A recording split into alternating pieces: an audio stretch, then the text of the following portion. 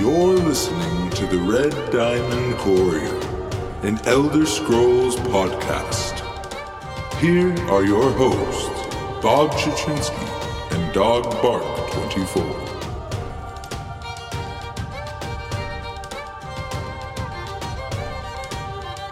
Welcome everyone to episode 19 of the Red Diamond Courier. I am here with you as always, Bob Chichinski, your co-host, and your other co-host finally back from his long, luxurious, not really, because it was filled with work break.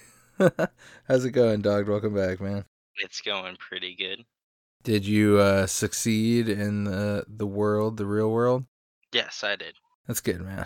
That's good. Always real world first, then Tamriel, unfortunately. Definitely an unfortunate outcome, but hey, it happens. All right, so this week we have for you guys our last episode before all the Greymore craziness truly happens.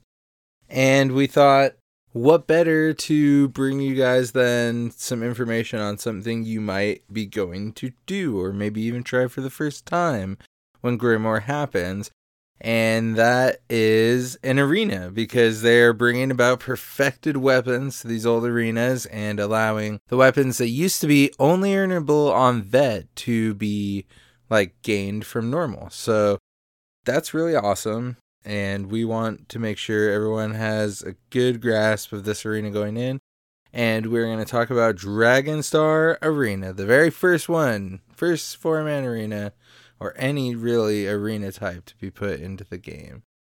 And we are definitely excited to talk to you guys about that this week. Yeah, so what arena are we going to be going over this week? The Dragonstar Arena, dog. Alright, but now hear me out. What if a dragon circle shows up? Well, I guess that would cause a dragon break. I get why they don't want dragon squares to show up, because they aren't cool, but dragon circles and triangles and other shapes should be allowed in too. Oh, God. This is going to be a long episode. So, yeah, there you go. Welcome back, dog. Pretty much. Welcome back to the land of puns.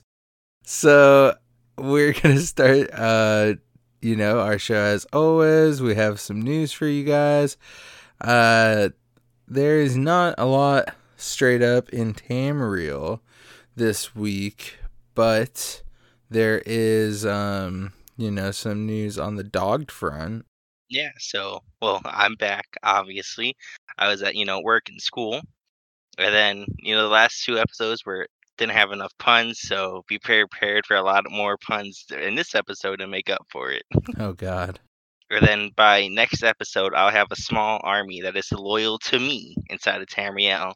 So you can definitely check this out on Twitter. So you can find us on at Dogbark24 or at Red Diamond Cast. I think I want to know, but I'm not even sure. Oh, it'll be great. It's definitely worth the look. So fair enough. I see you also have some luxury vendor stuff going on here. Oh yeah, this week has the most amazing luxury vendors items this week. Last week was pretty good, but not as good as this week. So they have death items, more death and pain items this week. So you can check out blood bandages, a body cage, burned corpses, an iron spiked gate, a torture rack, an orcish burial urn, and then my favorite, but this is an expensive price of 100k, but it's worth the 100k compared to that, very nice greenhouse that Bob bought. And this is the torture wheel. And get this, it spins with corpses on it. Oh, God, dog. Sometimes you scared little kids. I mean, I think I might get 4. Oh, my God. Well, there you go. If you're listening to this episode live or the weekend it came out, you can rush over there and build your very own death room in your house, just like Dog has in his. No, I don't have a death room. I have a death ship. It needed a whole ship. Fair enough. All right, so yeah, like we said, not a lot going on in Tamriel. It's a slow news week because next week and for a lot of weeks after, hopefully, we're going to have all kinds of news, all kinds of Greymoor hype, and all kinds of fun stuff. I know that Zos and Elder Scrolls recently announced, at least on Twitter, probably across all their social media stuff, they have a full stream team schedule for next week for the Greymoor release. So that's pretty awesome. There's a lot of, all your favorite Elder Scrolls stream team members are involved somewhere in there. So I would say go check that out. It seems pretty cool. I'm super excited.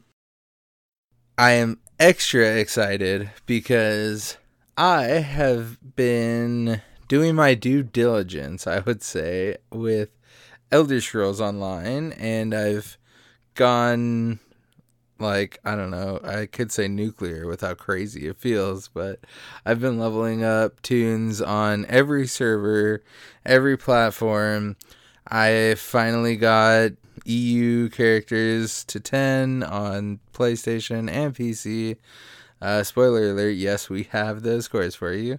And I also have been working on just PS4 and PC and A characters, and they're doing really well. I have I think 20 or 21 on PS4 and a level 29 going to 30 very soon on the PC. So that's really cool, and I'm having a lot of fun leveling up over there. Honestly, a lot of dolmens for me, and random dungeons, battlegrounds, that kind of fun stuff. So yeah, if you guys play over there and you see me running around, you can always be like, hey, I don't know why I'm doing this. I think I was really inspired by Zynode because he plays on all of them, and I always love how during his streams he could play any possible server. I think that's really cool, and I want to be able to do that. Because I'm always like, man, I wish I could play with these people, but now I'll be able to. So I think it's going to be cool. And I will get to experience Greymoor, when it comes out next week. Because I may actually pay for it again. I haven't decided if I'm going to do it right off the bat. But I probably will, let's be honest. Crazy. Even Dog downloaded it on PC, so it's for real. Yep, I even created a few characters. Well, a lot more than a few, but that's for the tweet next week. Oh, God. So this kind of segues perfectly into our State of Cyrodiil, because as I was saying, I finally did it, guys. I got the characters to level 10, both EU servers. Now we have all 6. Great host, big boy campaign, server scores. We know what faction is doing best across all platforms, all servers. Pretty freaking awesome. This is what I wanted since the start of our podcast. It was my biggest goal, and I don't know, maybe this isn't the craziest deal for anyone else, but this is super awesome for me, and I am gonna just jump right into it because we have some crazy scores to report this week. I'm not gonna lie, not a lot of DC leading, unfortunately. So as far as PC goes, there is only one day left if you're listening live. If you're listening, then this is on a Friday, so it's this weekend. And if not, then you're probably going to be missing out. But it is coming right down to it. This is going to be the end of the, I guess, mainly May campaign for them. So they are looking at AD leading with 89k, DC in second, 88k, and EP in third with 86k. And let me tell you, this is very close scores, especially for only one day left. I think I rounded the wrong way on that EP one. I'm pretty sure it was actually 87 too, because I was like, oh, they're all really close. And yeah, it's very good over there. I applaud you guys on your competition, but DC, you really need to go past AD, and I will be watching. I'm going to make sure I see who wins this campaign, because I really hope it's DC. And I think it should be finishing Sunday night.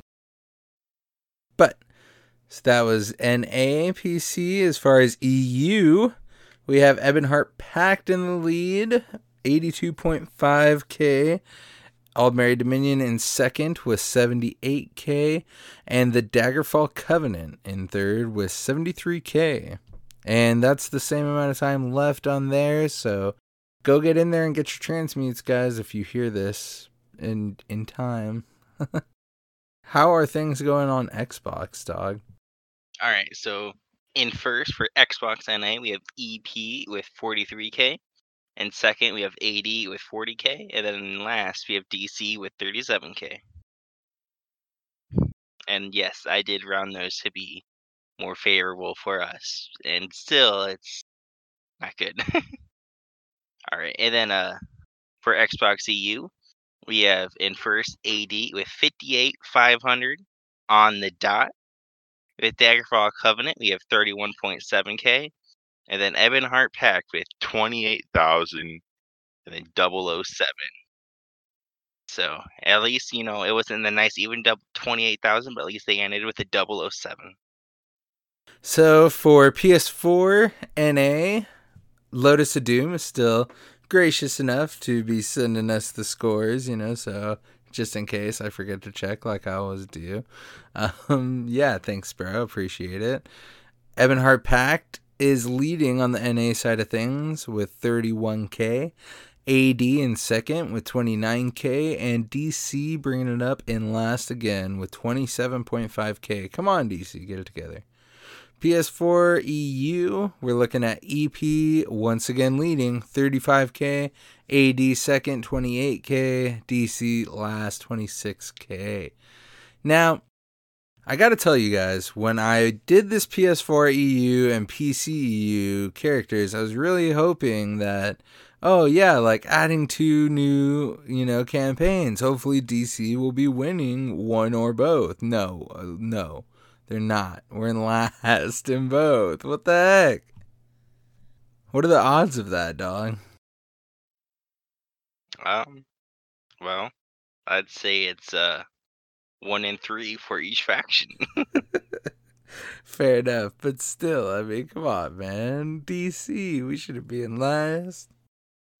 So, that is going to wrap up our PvP and our news stuff for you guys. We wanted to make sure that we were just kind of cruising through that, not taking too much time, because we do have an action-packed episode for you guys with all the info you need for the Dragonstar Arena. Whether you're done it your first time or you just need a refresher because you're going for those perfected weapons, we are here to give you all the info you need. As always, there is all kinds of sites that we check info with and make sure we get numbers right.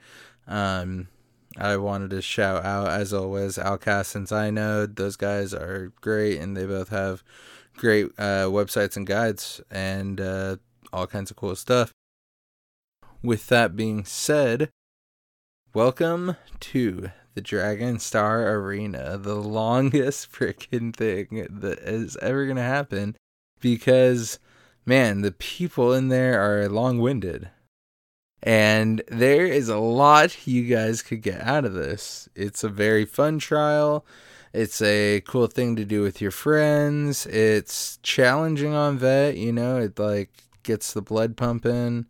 It's still doable, especially with a very good group and good communication, just like anything else. It is an earlier kind of thing. It's in Craglorn, so it came out before the game was even on console.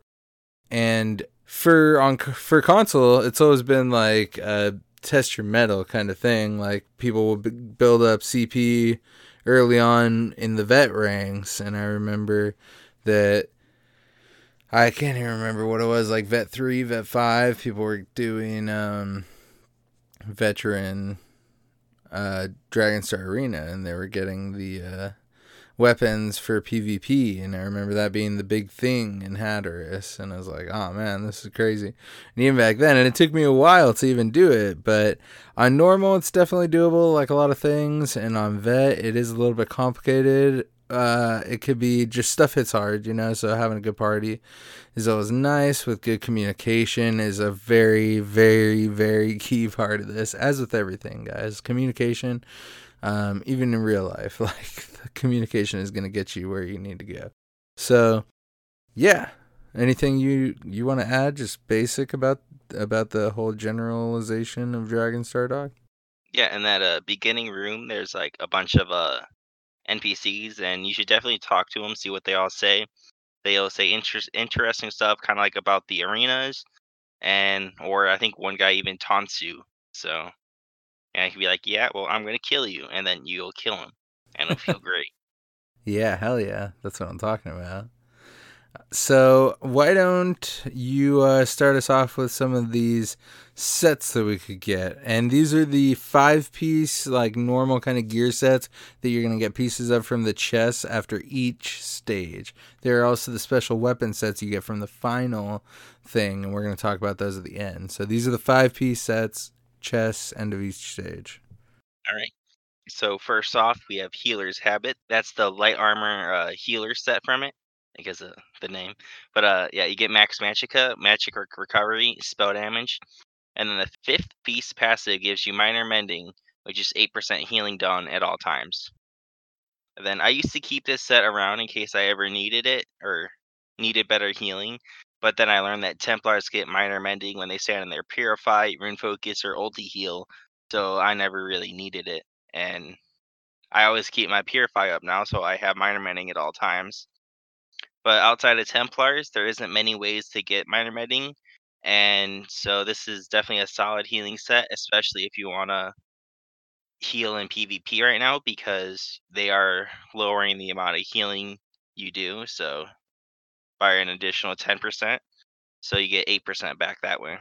Oh, that's true. Yeah, this could actually be a really good one for the healing in PvP with that new stuff coming out in Greymoor. Yep, but heals are really broken right now and super strong, so you probably won't even need it if you're an actual healer. So That's true. So what about the next one, Robes of Destruction? alright, so you get Max Magicka, spell crit, spell damage, and then when you have a Destro Staff equipped, your Max Magicka is increased by 2400. This 5th piece is actually lower than the 5th piece of Crafty Elfique, so this really isn't that good, especially when if you have a Resto Staff or Sword and Shield on the back bar, you'll automatically lose that extra 2400 Magicka. Yeah, that's kind of weird. I mean, a lot of PvE builds go for like 2 Destro Staffs. So, I mean, I could kind of see that working like that. But once again, only if you're doing the duo Destro Staffs for sure. Right. The medium set is Archer's Mind. This will give you max stam, weapon crit, more weapon crit. And then its 5th piece increases your crit damage by 5%. Or then increases your crit damage by an additional 10% when attacking from stealth or invisibility. And then the few good things about this is, like, it's unnamed buff, so you can pretty much stack this with other All kinds of other crit stuff. I mean, major savagery and like the crit crit Mundus. damage, not crit chance. Oh, so it'd be like the Shadow Mundus and stuff like that. Yeah, or the Templars. I mean, yeah, Templar, because they also get bonuses to crit damage. So Oh, yeah, okay. Iconic Khajiit Nightblade, and you use Cloak a lot, and you just snipe people from stealth all the time, then this might be something that you're looking forward to. Yeah, especially because it gives that extra bit when it's from sneaker invisibility, so that's definitely a big part of it. But even then, it's like we're getting more crit resistance with the next patch, and crit resistance is always high on people in PvP, so it's yeah. It's definitely an interesting set, which you could probably work something out, but it'd be a little bit harder. Yeah. So for the heavy set, we have Footman's Fortune, and that's going to give you 1206 max health, and then 2 things of 1487 armor, followed by a 5th piece that increases the amount of damage you can block by 8%. And I was actually talking with one of our guildies about this set recently when he's looking for sets to put on his tank to take on these massive, hard-hitting vet trial bosses. And he had a lot of ideas, but when this one came out, I was like, actually, that one looks really, really good. Like, it's definitely a forgettable one because it's so early on. And, I mean, there's only so much mitigation and armor that you need, but I used to run fortified brass on my Dragon Knight, and I think that after that got nerfed, I never really changed anything. I think this might actually be something interesting to change that to, even though there's probably other better stuff like, Yolnagrin or whatever, but interesting to think about at least. Alright, my man, so here we go. You step through the gates.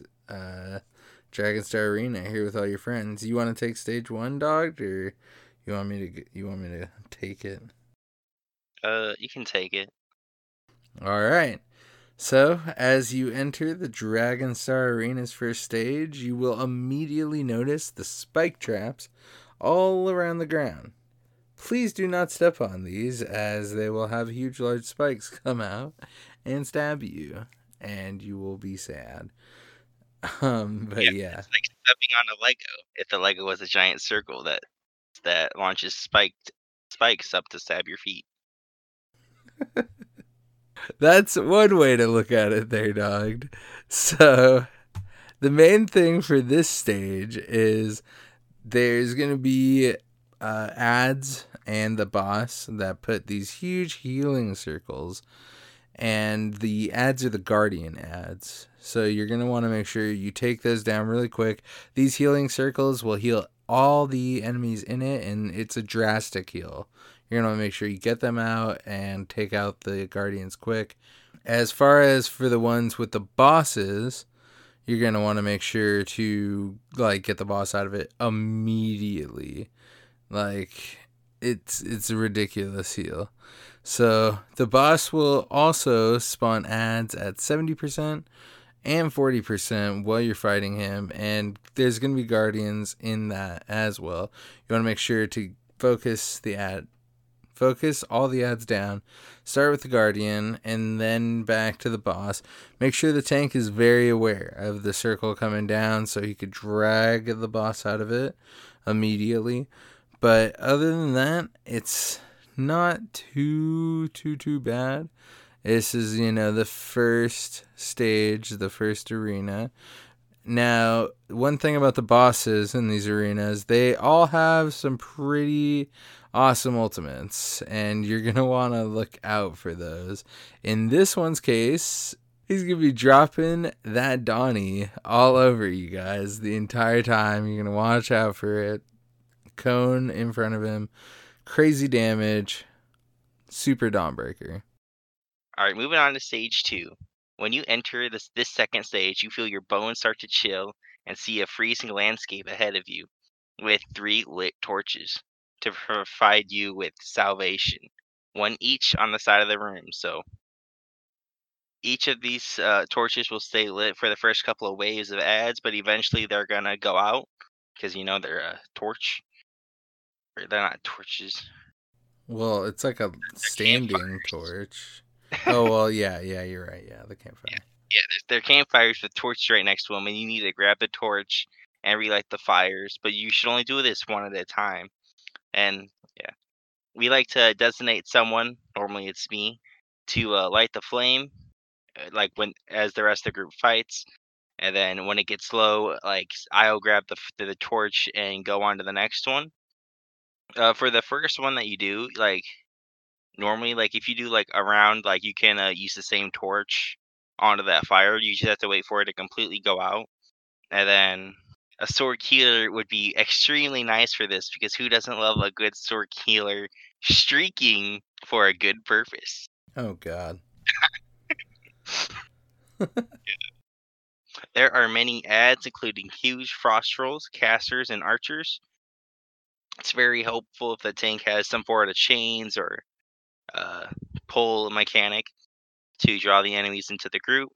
Otherwise, you definitely want to have like a ranged interrupt to interrupt the archers, because, or actually all archers in this arena, or in all the arenas, to get rid of their nasty volley AoE, because that hurts a lot.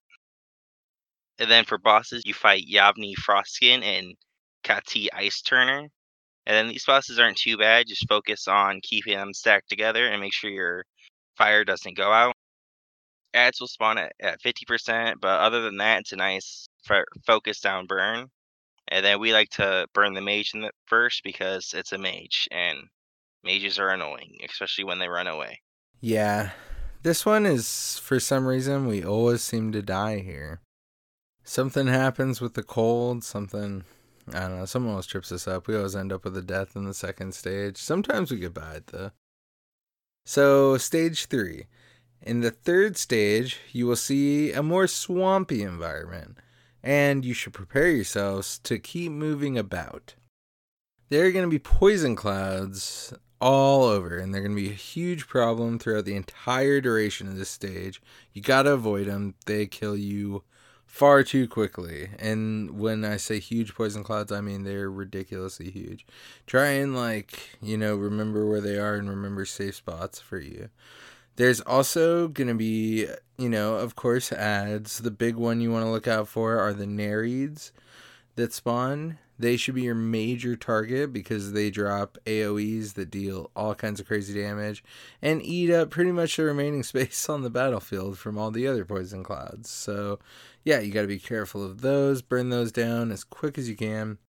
You also have Stranglers, which, yeah, everyone always hates Stranglers. Every boss fight they're in, they're super annoying. They spawn all along the edges, and they'll pull group members to them.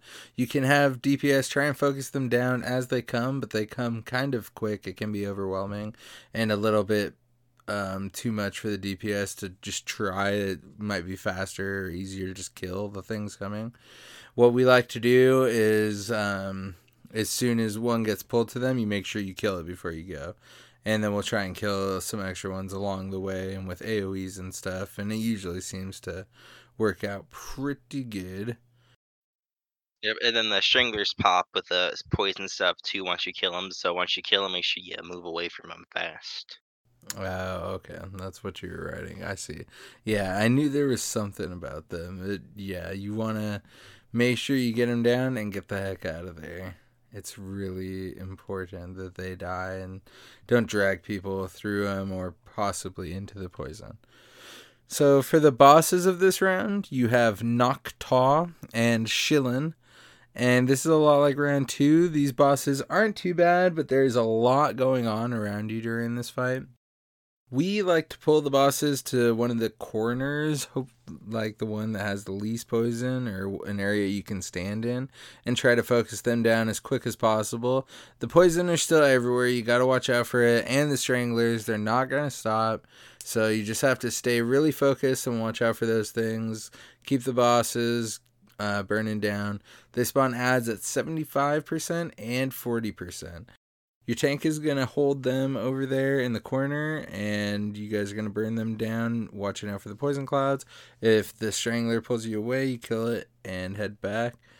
This one isn't too horrible of a one. You should be able to escape this one without a death on vet if you guys stay very focused. Dog, anything else to add about round 3, stage 3? No, that sums about up. You can find the little safe spots on around the edges, which you'll figure out when you're doing it, and then those are the big circle AoEs won't go there, so those are good places to hold the boss and burn it too. Nice.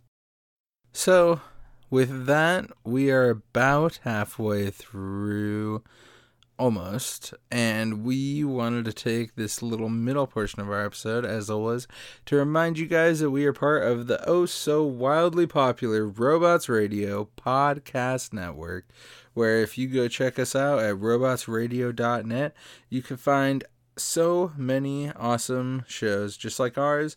And the best part of Robots Radio is that the quality is going to be very high. So we'd love if you go check us out. You can find shows like us and other great shows like this one. Hey, I'm Tom. And I'm Stuart. And we're from the Dungeons & Dragons Lorecast. We talk about all things connected to D&D lore.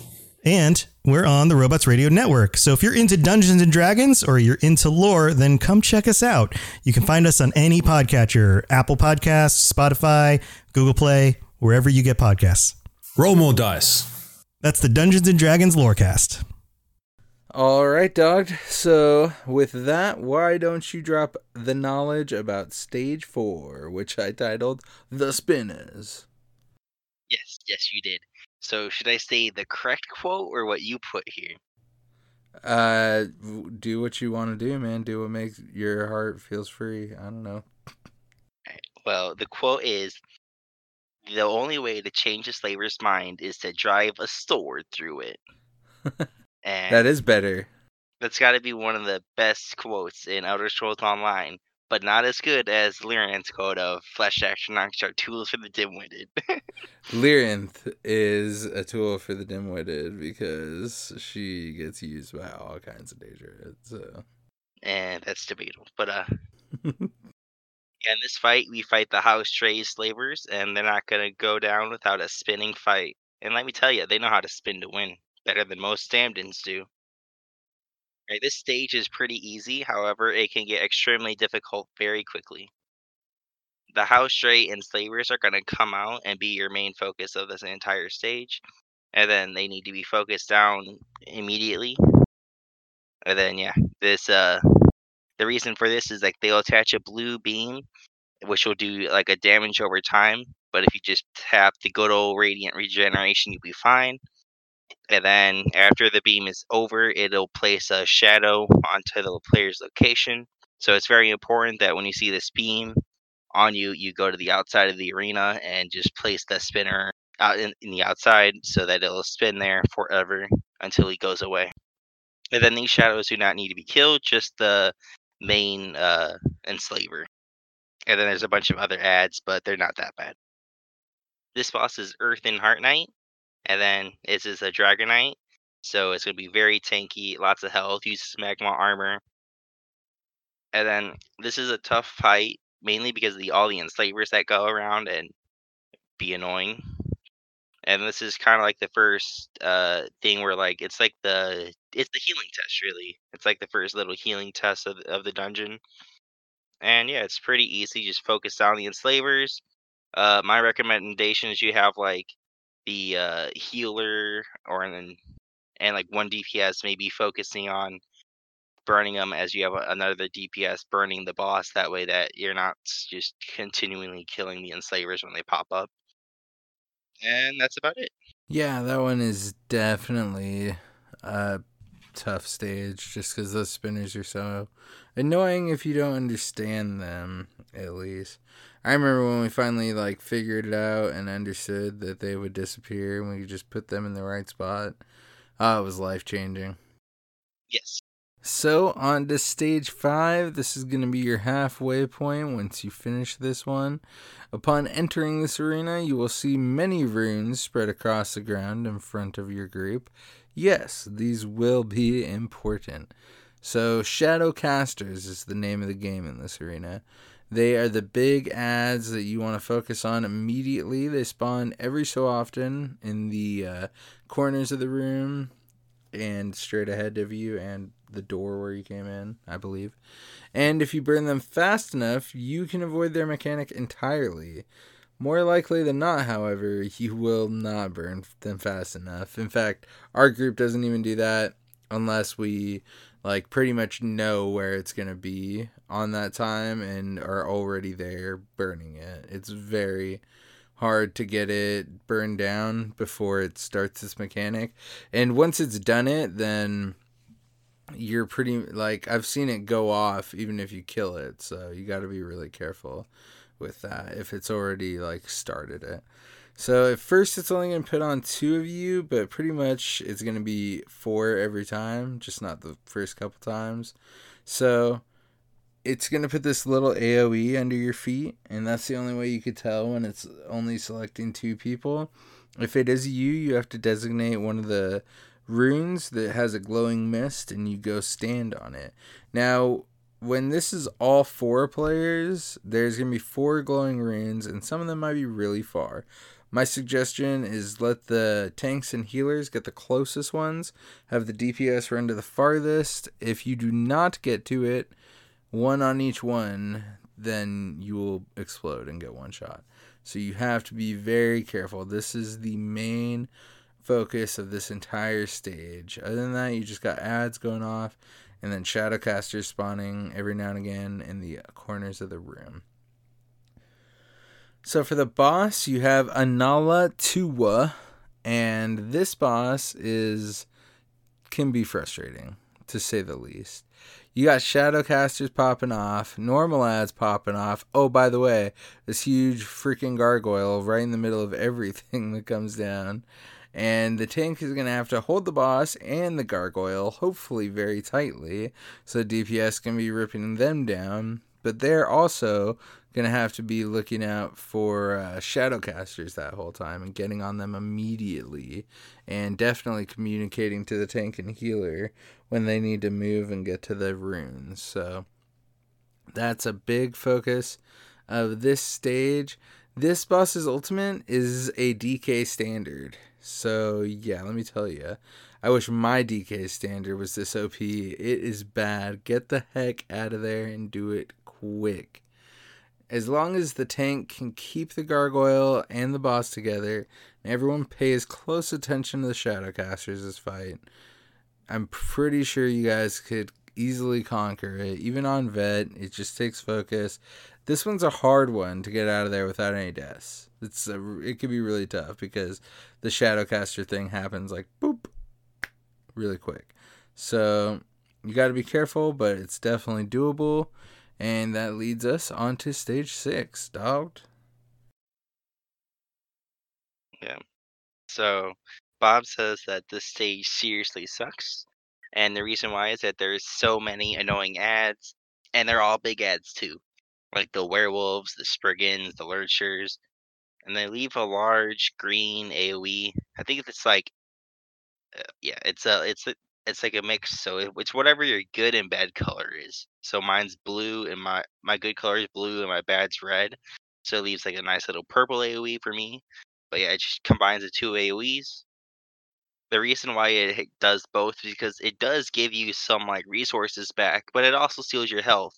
So yeah, you can take that for what you will. But I think you can only be in there for like 1 or 2 seconds. So definitely don't let it stack high because it will kill you. And I've tried. You can't out heal it.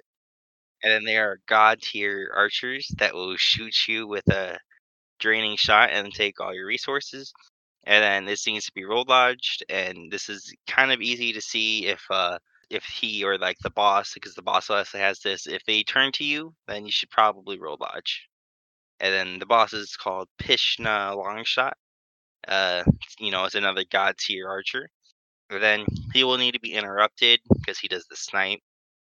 And then he also has a draining shot, which I just mentioned. And then big focus needs to be whenever the ad group spawn, because you have to be looking for the interrupt and then roll dodge in the draining shot, which will take all your resources.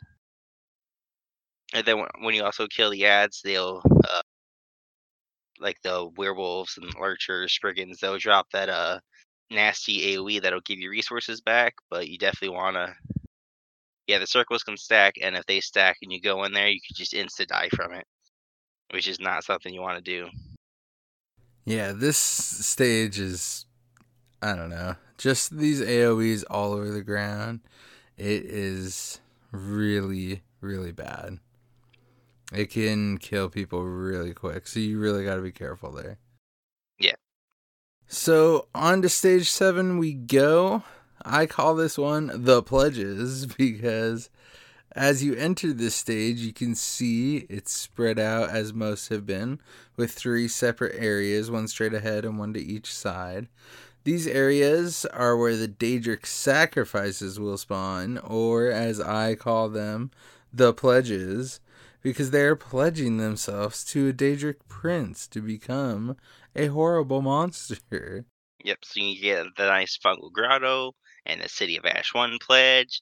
and then you'll randomly get a nice City of Ash 2 pledge out of nowhere, and he has like triple the health, and if he gets there, he'll turn into something nasty. Yeah. And you don't want that to happen. Exactly. So we have our group designate 1 DPS to each side, and then our healer will stay on the other one, dogged, and luckily he has good DPS, so it isn't usually a problem where we need to go help him. But for some healers that might be, so you guys need to communicate that, and especially if the healer gets the big sacrifice that Dogged was talking about, then they're going to need help for sure. You need to kill these sacrifices before they reach their cauldron, or else they will transform. So you could get a harvester, you could get a big, Daedroth, but if you get the big pledge or sacrifice to transform, he will transform to a huge Ash Titan, and that is going to be super annoying. So yeah, focus on the Daedric sacrifices. The other ads are just ads, not too bad. As long as you guys focus on these, this will go smoothly for you until you hit the boss at least. And these bosses, there's going to be the Shadow Knight and the Dark Mage, and they freaking suck. The Dark Mage has a negate, and Shadow Knight has a Nova. That's a pretty annoying combo. And by the way, Dark Mage can heal to 100%, like, ridiculously fast, and if you don't interrupt them when they're healing. So that needs to be super focused by everyone, because sometimes they'll just be, like, off in the corner healing up out of nowhere. For this reason, our group will generally focus down that one first, if we can. Try and hold them as tight as possible, but if you can focus one, I would say focus the mage first. Now, the pledges, sacrifices, will continue to spawn the whole time, so you need to stay focused on those while also burning down the bosses. Now, there will be more big ones than ever during the boss fight, so you gotta be really, really careful. And then, in my experience, the first big one will typically spawn right next to the two bosses by the exit gate. And then they typically switch off between the other two sides after that. So if you stay focused on all that, you got to keep looking out for the sacrifices. Get these two bosses down. Watch out for the negates. Watch out for the Nova. If you have Templars using Nova, it can be hard to tell what's going on. Even though I think I remember that they put some like negative looking thing on it, right, dog? you're supposed to. I haven't been in there since then, so That's true. I haven't checked, in Dragonstar. So you just want to be careful for that, especially if you have a Templar using one in your group. Don't be like, oh, that's their Nova. I'm going to synergize it. Oh, God, I'm dying. yeah. You'll be surprised how easy that is to have happen. So, Dogged, why don't you tell them about Stage 8? So stage 8, this is a Dwemer stage. So you're gonna be fighting a lot of Dwemer, and then other people too. But Dwemer, they're Dwemer. Yeah, that's a good quote. But yeah, there's 3 specific types of Centurions. You have an ice, a fire, and a greenish, yellowish one. The ice is the worst, but you can stack the ice AoE and the fire AoE on top of each other, and it cancels out the damage. If you kill like the ice before you kill the fire, you'll only get the fire AoE. So be sure that you kill them both at the same time. Sometimes the second AoE will take a little bit to spawn in, so make sure that you wait for both of them before you nuke them. And then the boss is Mavis Town Aerith. And then this boss deals a lot of damage. It also has all the Centurions that'll spawn up with the ads, and it can be pretty hectic if you don't get both the ice and fire AoE to stack on top of each other, because you have to out heal like the spinning Centurion, which is the green one, and then yeah, it's a big mess. Oh, and the boss also drops a meteor, so if you hear a meteor, and make sure that your DPS that might be running a meteor signifies that, so that Bob over here doesn't get one-shotted by a meteor. Hey, man, it happens to the best of us. But yeah, there's enemies that spawns at 80% that will need to be taken out, and because he'll drop a negate. Bob's gonna insert something here about Sorks. Sork smell. But all I'm saying that, if you have a friendly Sork healer, you could probably block it because, Sork healers have negates, so you can negate the battle mage before he uses his negate, or you can always hit him with the shriek and he'll be on his knees until he's dead. He'll be taking a knee. Yep. Taking the knee of death. Alright, so then stage 9. Go on, Bob. This is all you. This is the last full stage, but unfortunately, it's a doozy. As you enter, you will see the holes all over the ground with hands clasping up towards you to drag you down to the underworld.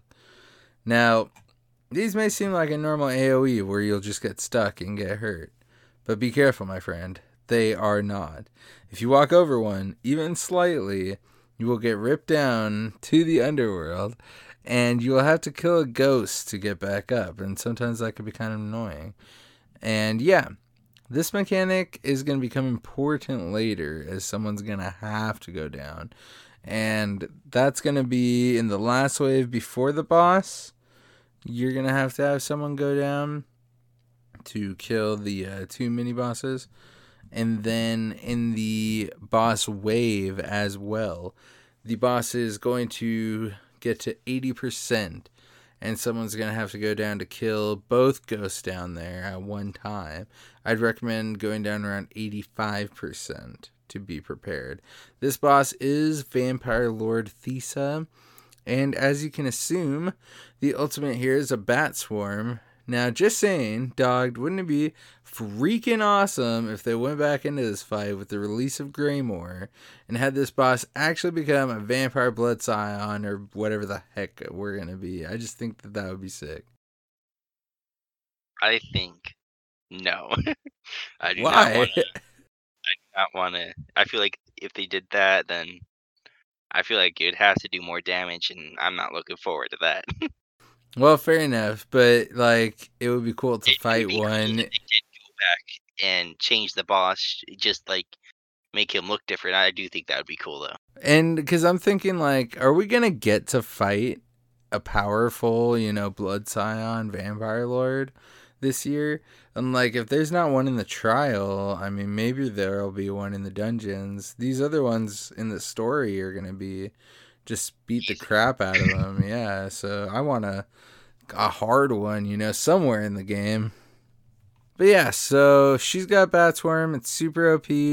She's also got Mistform. You gotta be watching out for her to go do that.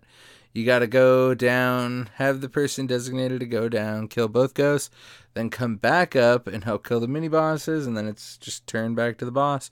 As long as you guys are watching out for the holes, watching out for the ultimates. I mean, we may make it sound kind of easy.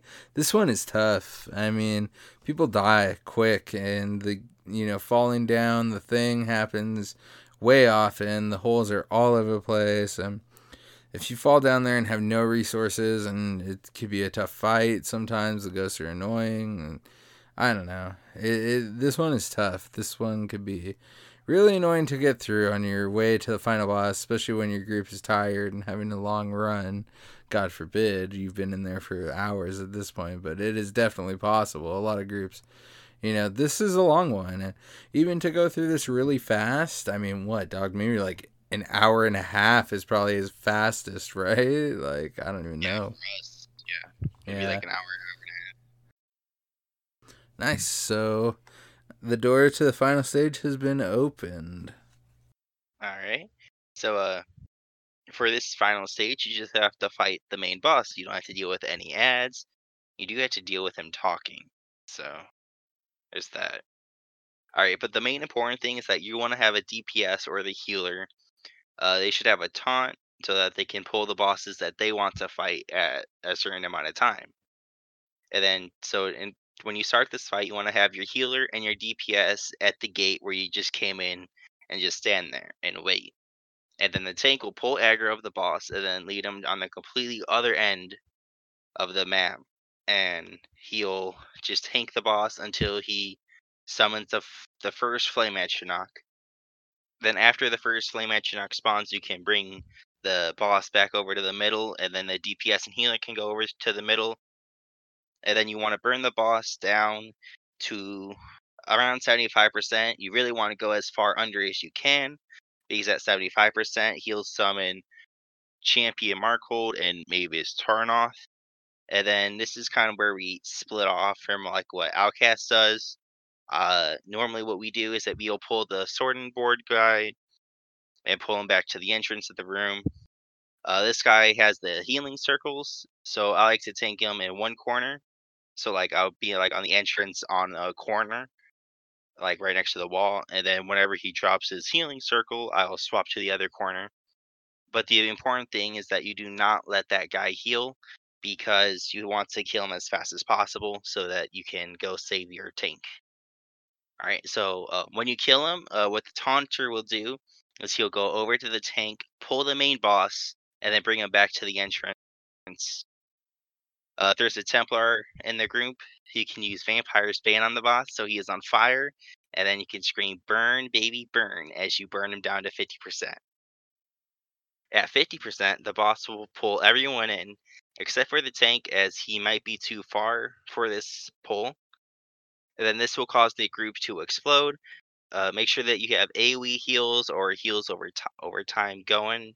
And then one thing that I kind of figure out the hard way is that if you have more health on one bar, be sure that you're on that bar, because if you're on the bar with lower health, the explosion will kill you. So always make sure that you have the health with the most bar as your main bar when you're pulled in. And then also at 50%, the boss will summon Yavni Frostkin and the Dark Mage. And then the tank will come back and pull both of the new mini bosses. So the tank should be holding the 3 mini bosses and then go back to his corner of seclusion. So he is social distancing from the rest of the group with those 3 mini bosses. Alright. After the explosion, you burn the boss down to 25%, where he'll do the pull again and explode again. And again, make sure you have the healing ready and are on the bar with your most health, so you don't end up like the NSYNC song and end up dead and being trolled by the boss singing "Bye Bye Bye" to you. Oh my god. Man, that's like the third one. You finally answered. I was just leaving the crickets to answer the other ones, man. Alright, so post-explosion, you burn the boss to death. When he's dead, you can all sing "We Are the Champions" as you rise into the heavens, which is really, you're just rising out of the realm of oblivion, and then you loot your chest, where you'll probably get a sword and shield, or frost saves, or stamina swords, or maces and mauls, or other weapons when you only play Magicka characters. And then one stamina weapon you would possibly use on a Sight Blade build will never be given to you, and that is the bow. Yep. And that finally brings us, as Dogged is, crying about here, to the VDSA weapons.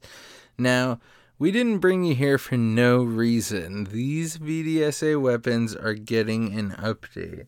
Now, although that update is not finalized and it's coming out next week, we are going to give you what they were planning on. I don't think they're going to change too much, maybe just the final numbers. But, yeah, so we're going to start here with the two-handed. And so let me back up here a bit. These weapons are special. They're the first weapons of their kind. They're a weapon set. So when you get either a maul or, say, a dual wield, you will, when equipped, just the weapon itself, or the two-piece weapons, the sword and shield or dual wield, etc., will give you a set buff. And there are only so many of these weapons in the game. They're usually gained from arenas. There is also one trial that gives weapons like this, Asylum Sanctorum. The thing about these sets is that they pertain specifically to a skill. So they will increase this certain skill in the pertaining skill tree, two-handed, destruction staff, etc. And yeah, so with that, The two-handed is going to increase direct damage cleave deals by 1550 for each enemy in its cone, up to maximum 9,000 damage increase. So yeah, cleave, two-handed ability, you swing it and it hits a few people in front of you. The more people you hit, it's going to do a lot more damage, up to 9,000, which is a lot. And the perfected version they have slated in the PTS grants physical penetration. So I'm not going to give numbers because that's what might change more than anything. But yeah. So physical penetration plus all that extra damage is going to be really helpful. If that's something you use in PvP, like a couple cleaves, then a dizzy, that could be something you might want to mix in your rotation. Give you extra penetration. Could be really nice. Dog, I'll let you tell them all about the resto.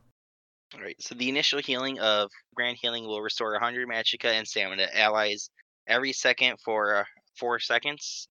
I don't really like this, and this is kind of the same reason why I don't like Healing Springs, is like, I don't think it gives that much magicka and stamina back, especially when your resto staff can be something different. So, yeah, if you do a dual resto staff build, I think this might be more viable, but I think most healers do one resto staff and then a lightning staff or some kind of damage staff. Nice. And what about its perfected version? Alright, and then the perfected version gives you max magicka. That's always nice. Kind of a basic thing to give, but always nice. Alright, on to dual wield. So dual wield, it is going to increase the damage Twin Slashes deals by 2102 each tick. Twin Slashes is the dual wield bleed. It is one of the very early on ones in the line. You slice your enemy, puts bleed damage on them, and this increases it by 2,000 each tick. That's actually a pretty significant increase. And the perfected version is going to increase your weapon critical rating. I like that. You know, if they're going to do perfected ones and make us go back and get them, they should do something good. And I like that, the weapon crit damage for dual wield, and I like the physical pen for two-hand so far. I'm liking this. Yeah, I like it too. What about the bow, dog? So the bow, which is a great bow, and it's widely sought after as my little spiel at the end of Arena 10. But this bow increases your weapon damage by 330 against targets affected by your poison arrow.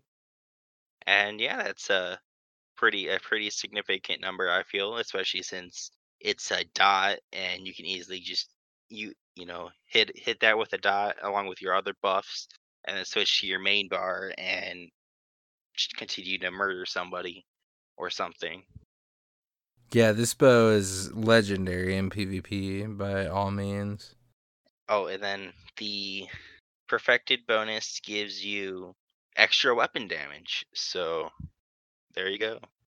Oh Although my I guess for the gosh. most part, you probably wouldn't be on that bar, so the extra weapon damage doesn't matter all that much. But That's yeah. true, but if you're maybe like if your execute or whatever is on that bar, like if Yes. you're a Nightblade. But I mean, it's probably gonna be a small amount of weapon damage, but hey, weapon damage is weapon damage. Especially for executes. Yeah. Alright, so that is the bow for you guys. Master's bow, very sought after. Everyone, if you do VDSA, people are gonna be like, oh, did anyone get the bow? Almost guaranteed. So we also have the staves, which used to be extremely awesome, but are getting a very, very big nerf in the Greymoor thing. So they used to reduce the cost of Destructive Touch by 30% and deal 600 spell damage for 4 seconds after casting it. However, the unfortunate thing about the patch notes is that they're bringing the reduction of cost from 30% down to 10%. So in my eyes, it pretty much makes the staff useless. It used to make Destructive Touch a very cheap spam. It made it a spammable, was cheap and did a lot of damage. I thought it was a little bit OP, but not a lot of people used it, and you had to use it the right way to make it OP. And I'm pretty bummed to see that it's going to go down like that. But, you know, that's what happens. Things change. The perfected version is at least going to give you some extra spell damage. So there's that, I guess. What about the Sword and Shield, Dog? Why don't you wrap it all up for us with a nice bow?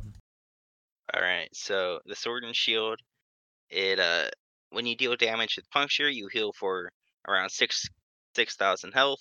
And then you gain physical and spell resistance equal to the amount healed for 3 seconds. And then the perfected version grants up to 3% healing taken. That's interesting. Probably not something that a lot of tanks are going to need with the way heals work right now, but I mean, puncture is something that a tank is always using, so. Yeah, I think this would be like a good self heal if you don't run with a healer, and you kind of just need something simple and cheap to just tap the boss and give you a nice little heal. But for like the resistance buff, it's like the cooldown, or it only lasts for 3 seconds, and I think in the PTS it says 5 seconds, so it's really not that great. So, but wrapping all this up, hopefully you can get the weapon you want on your first or second attempt, and you can sing "Sweet Victory" because you got the weapon that you wanted. Sweet, sweet victory, yeah. Now I have to go watch that episode of SpongeBob. I know, it's a great episode. All right, man. Well, I think that wrapped it up pretty nicely. I hope you guys really got some good information out of that. It's something we've been looking forward to doing for a while. It was on our list for a bit here, and we thought this was the perfect time to cross it off with all this new stuff coming to this old content. And yeah, I think we did a pretty good time here. We wrapped things up pretty nicely and not too bad. I think we got a lot of information out. Yeah. So, Dogged, now that you're finally back and I don't have to do this, where can people find the show if they want to contact us, send us a message, or whatever? Yeah, well, as I kind of mentioned earlier, but you can find us on Twitter at Red Diamond Cast. You can find us on Facebook. You can find us on our Xbox Guild of Heirs of the Red Diamond. You can find us on robotsradio.net, where you can easily join the Robots Radio Discord, where we have our own tab inside the Discord for our podcasts, and you can talk to us there too. Yep, and if you check our show notes, you can find a link to our merch store where I continue to fill my house with more Red Diamond swag because it is just so awesome. And you can also find a link to contact our music producer if you need any musical needs. If you have any musical needs. So, yeah, as far as me, I am Bob Chinsky everywhere. Bob Chinsky on Xbox. If you're looking for me on PC, PS4, Twitter, Twitch, or pretty much anywhere else is Bob_Chichinsky. And I urge you guys to come hang out with us. Oh, and as far as one more thing about the show, if you guys can would take the time out of your day, I know it seems pointless or whatever, but if you guys could give us 5-star review anywhere you listen to us, especially on Apple Podcasts, that would really, it means the world to us. We love getting in there and seeing, even if there's no words involved. If you do leave words, we'll shout them out on the show. But also, just as silly as it may sound as well, just telling even a friend that plays about the podcast or your guildies or anything, just spreading the Red Diamond Courier. I don't want to say love, but I'm going to say it, love everywhere. And yeah, we super appreciate all the support you guys give us in the first place. And thank you for the continuance of that support. So, Dogged, everyone knows where to find me. Where can they come shout at you? You can find me on Twitter or on Xbox of DogBark24, and then I'm on ESO PC of at DogBark24. And you can come play with me somewhere. either Xbox or PC. Probably on Xbox. I'll spend most of my time there. Yeah. So we could play ESO, or we could go shoot people and blow up their stuff in GTA. Well, there you go, guys. There you have it. Another episode of the Courier. I was realizing today, dog, episode 20 next week. Big milestone, and it's the Greymore patch notes. It is, yeah. How about that? That's going to be an awesome episode. I'm super excited. Get a patch notes episode on episode 20 of all things. So thank you, dog, for coming back this week, coming and hanging out. Missed you the last couple weeks. Glad to have you back. Thank you guys all for stopping in and listening to us again. Greymore, Greymore, Greymore. By the time you guys hear our voice next week, it will be out on PC. I hope you guys have a great weekend and just are gaming it the heck up next week in Skyrim. Have a good one. Peace out. Yep. See ya.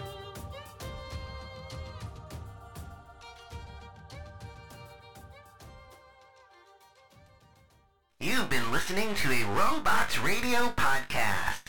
Smart shows for interesting people. Check out all the shows at robotsradio.net. Are you worried you don't have all the answers? Have you ever found yourself in an internet rabbit hole? Call Mystery Time Live today! It's a new detective business. With plenty of heart. And a questionable track record. We're only in the office for an hour. Every Wednesday. Come hang out. Solve a mystery. It's a podcast. It's a live show. It's a swell time. Subscribe now! The producers of Mystery Time Live ask you kindly not to take the advice or guidance of the host because they have no idea what they're doing. No mystery will actually be fully solved unless intervention by a spontaneous outside source or sheer luck. You can find them live on the Twitch app and find their podcast later on YouTube, Anchor, Spotify, Google, and iTunes. Listening may cause hurtful to your death or loss of sanity. We are sorry. This is probably legally binding and you cannot sue us.